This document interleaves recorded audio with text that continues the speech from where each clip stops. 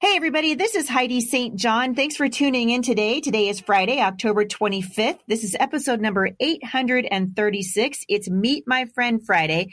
And as usual, I've got some people on the show today who are going to bless and encourage you. My friends, Hal and Melanie Young, are here with me today, and we're going to talk about how to raise boys to be men. Stick around. I think you're going to be encouraged.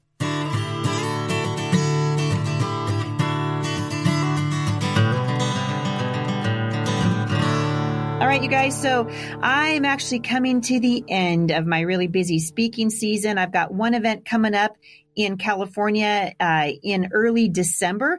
But if you want to see where I'm going to be next year, my 2020 schedule is up. You can see it at HeidiSt.John.com/events. We are booking my women's conference, Faith That Speaks, for 2021 right now. And if you're interested in bringing that conference to your neck of the woods, we would love to hear from you.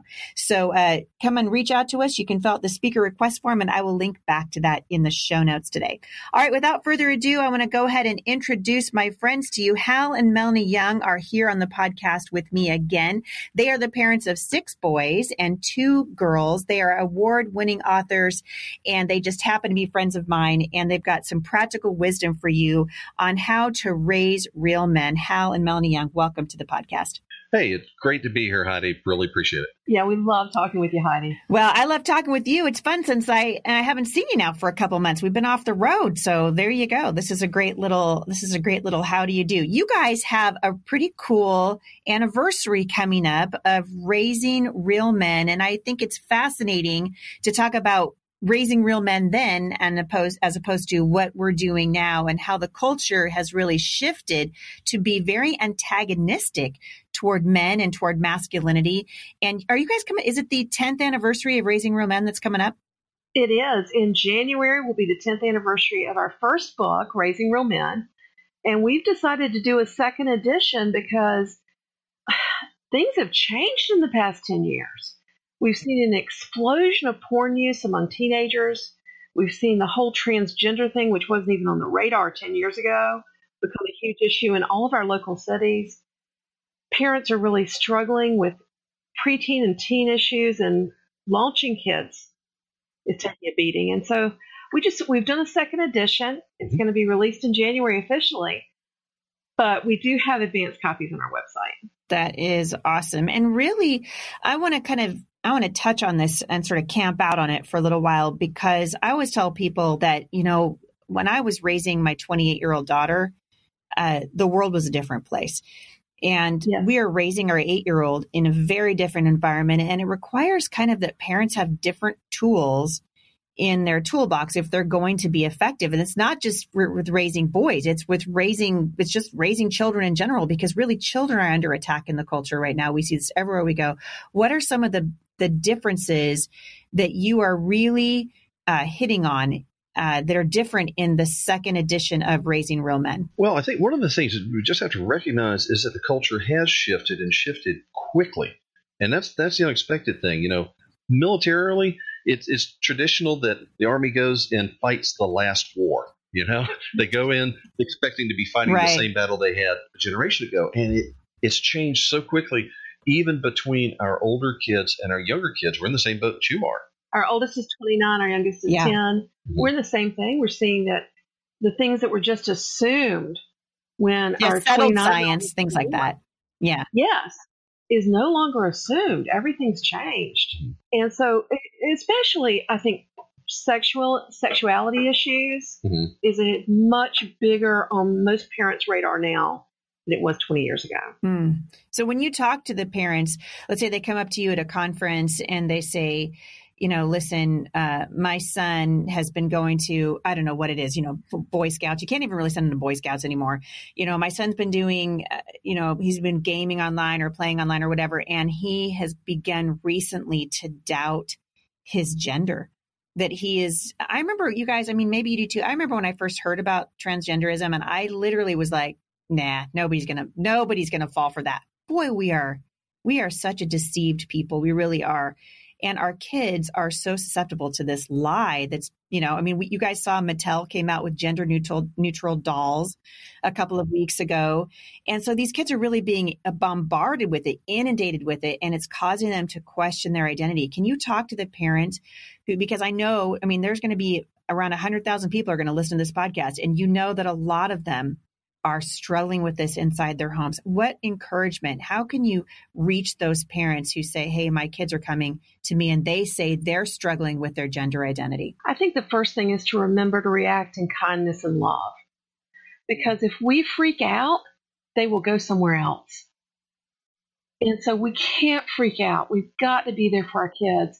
We've got to respond in kindness and love. Now, what does that look like? We believe that the Bible is the Word of God, and that God made us, and He made us in two genders. The advice we give our kids is going to be different than the world's.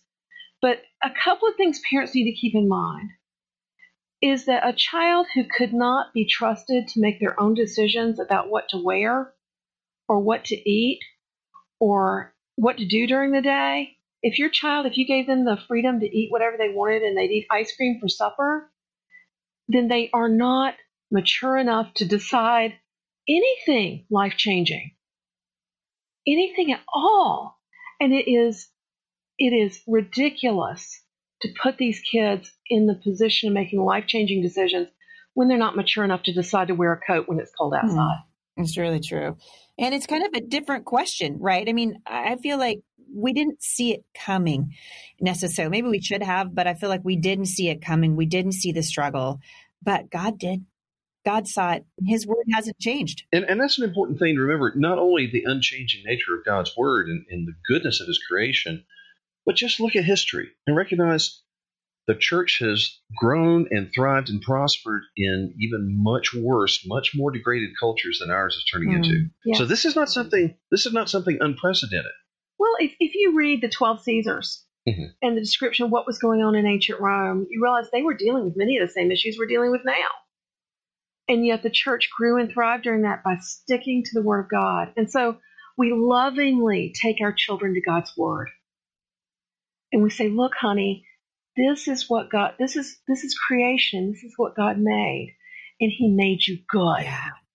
Well, and you touched on something earlier, too, that it's really important that we listen to our kids and that we keep ourselves in check long enough to say, well, honey, why do you feel that way?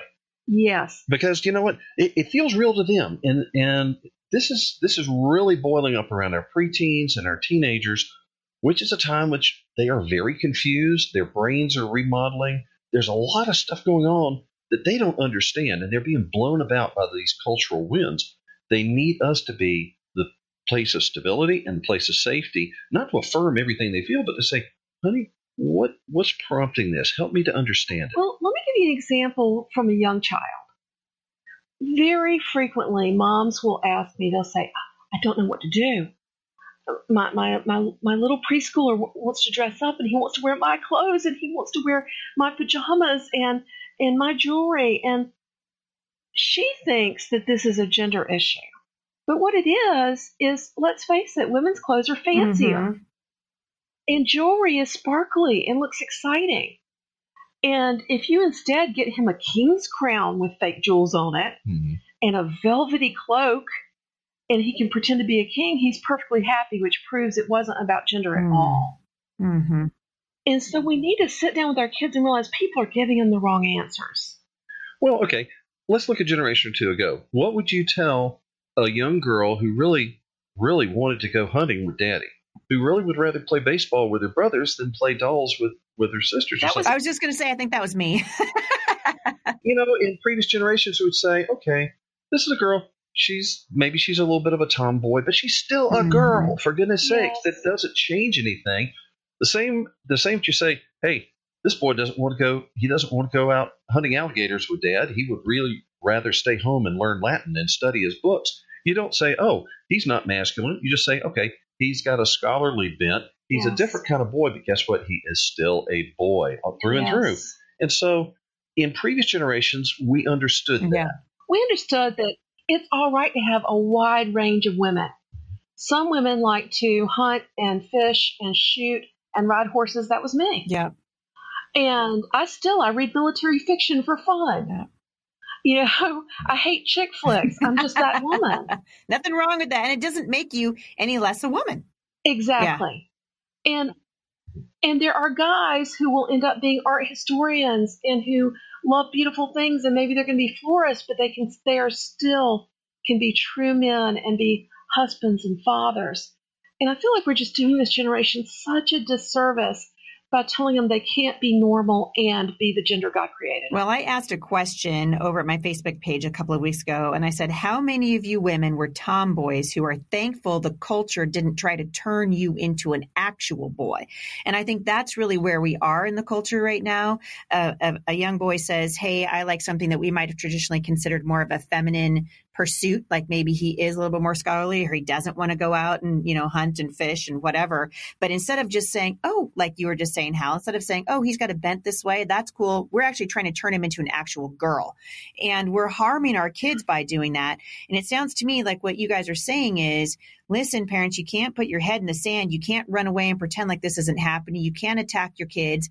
You need to be able to look at it clear-eyed through the lens of Scripture and love your child the way God says to love them. And that is where healing begins. It absolutely does. Healing begins in relationship, in listening to your children, in understanding their battle and coming alongside them and discipling them instead of attack or anger. There's no need for any of that.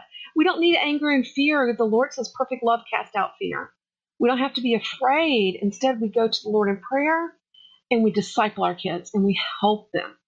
Because, if we build that relationship of trust with our kids, then they'll trust us when we advise them in these things. That's really true. And you guys one of the things I love about your heart toward parents, particularly in a culture, and this is something, Hal, I'd love to hear your view on.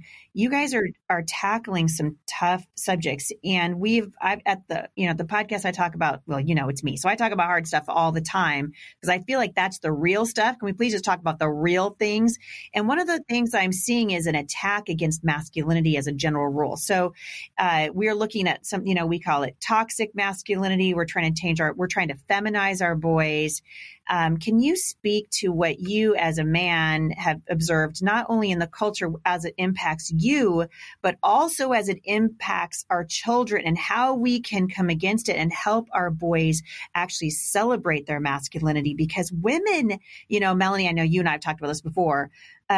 I appreciate a real man. I love that my husband can get up on a ladder and fix things. I love that he's stronger than me. He makes me feel safe and protected, which is the role of a man. God has made us different. So when you look at the culture now, Hal, and you see how it's shifted, how do you respond to that, and how do you teach your boys to respond to it? That is, wow. We could talk for a couple hours about this, but really and truly, when I see all the stuff out there about toxic masculinity, guess what?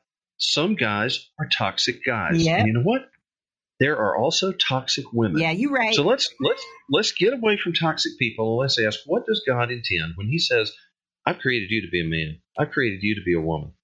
And what's the relationship we see? Well, I'm so glad that after having 6 boys and bless us, that was wonderful, but having girls in the home has been so important for them to say, you know what?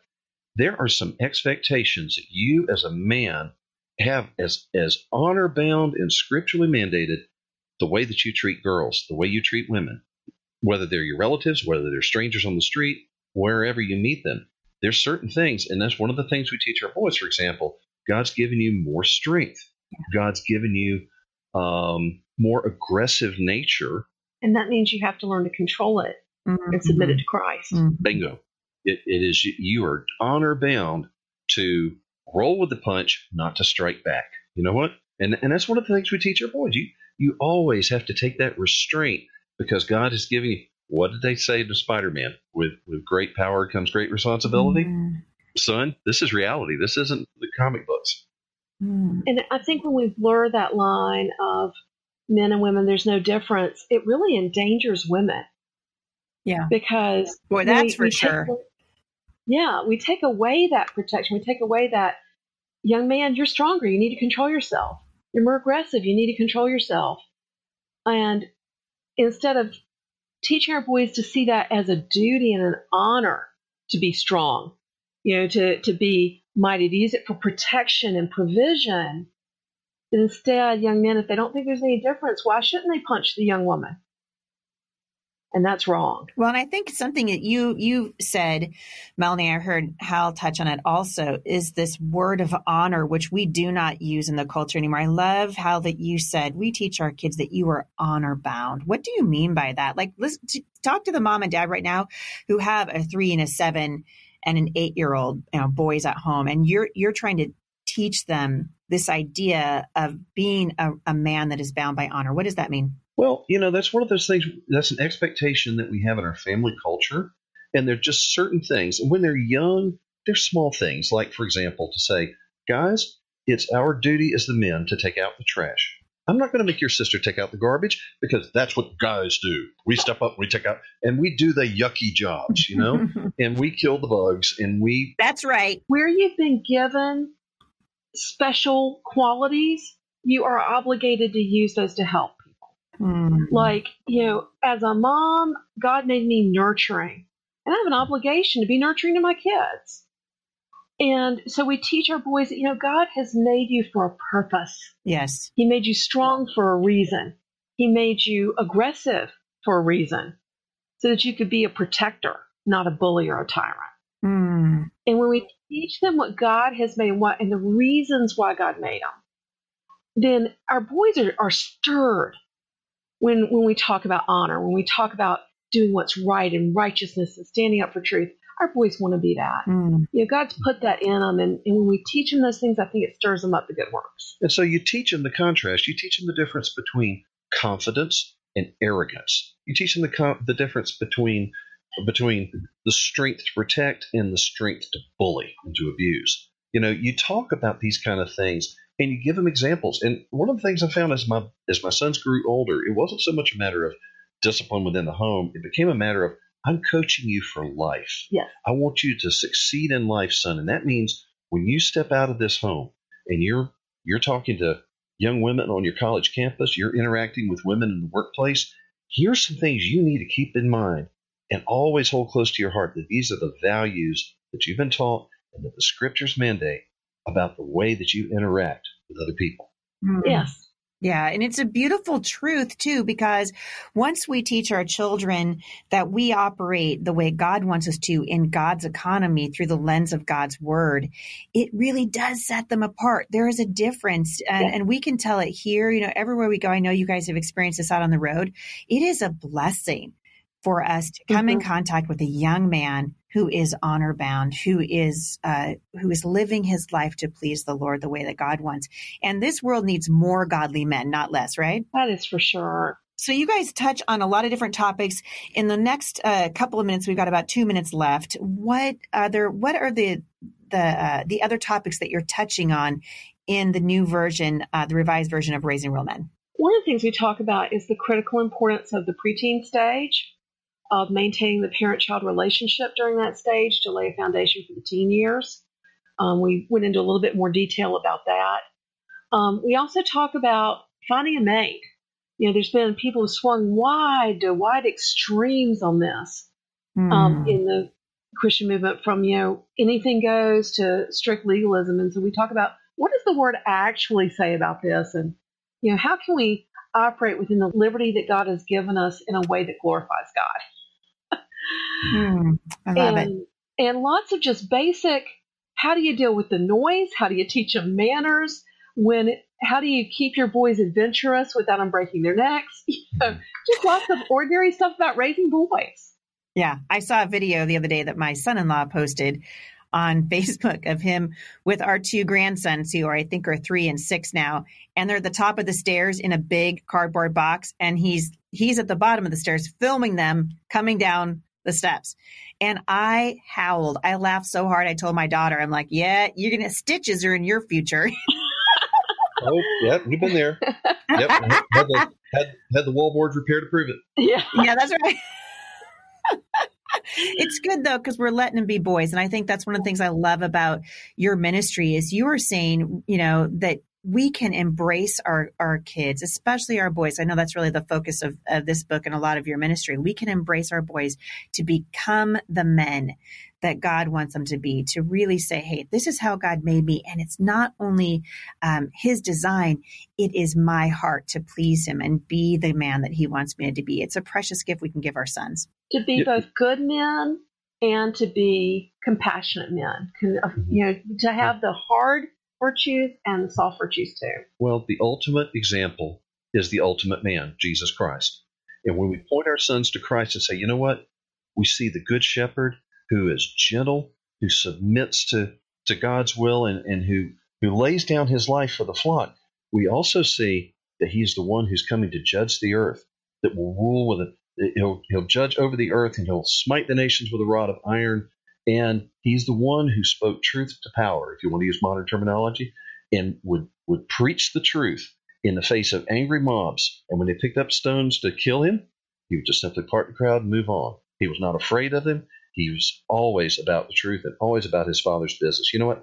We've got a wide range of behaviors and characters that are exhibited in Jesus Christ. And if our sons attain to anything like that, then we've succeeded as parents. That's right. Mm-hmm. I love it.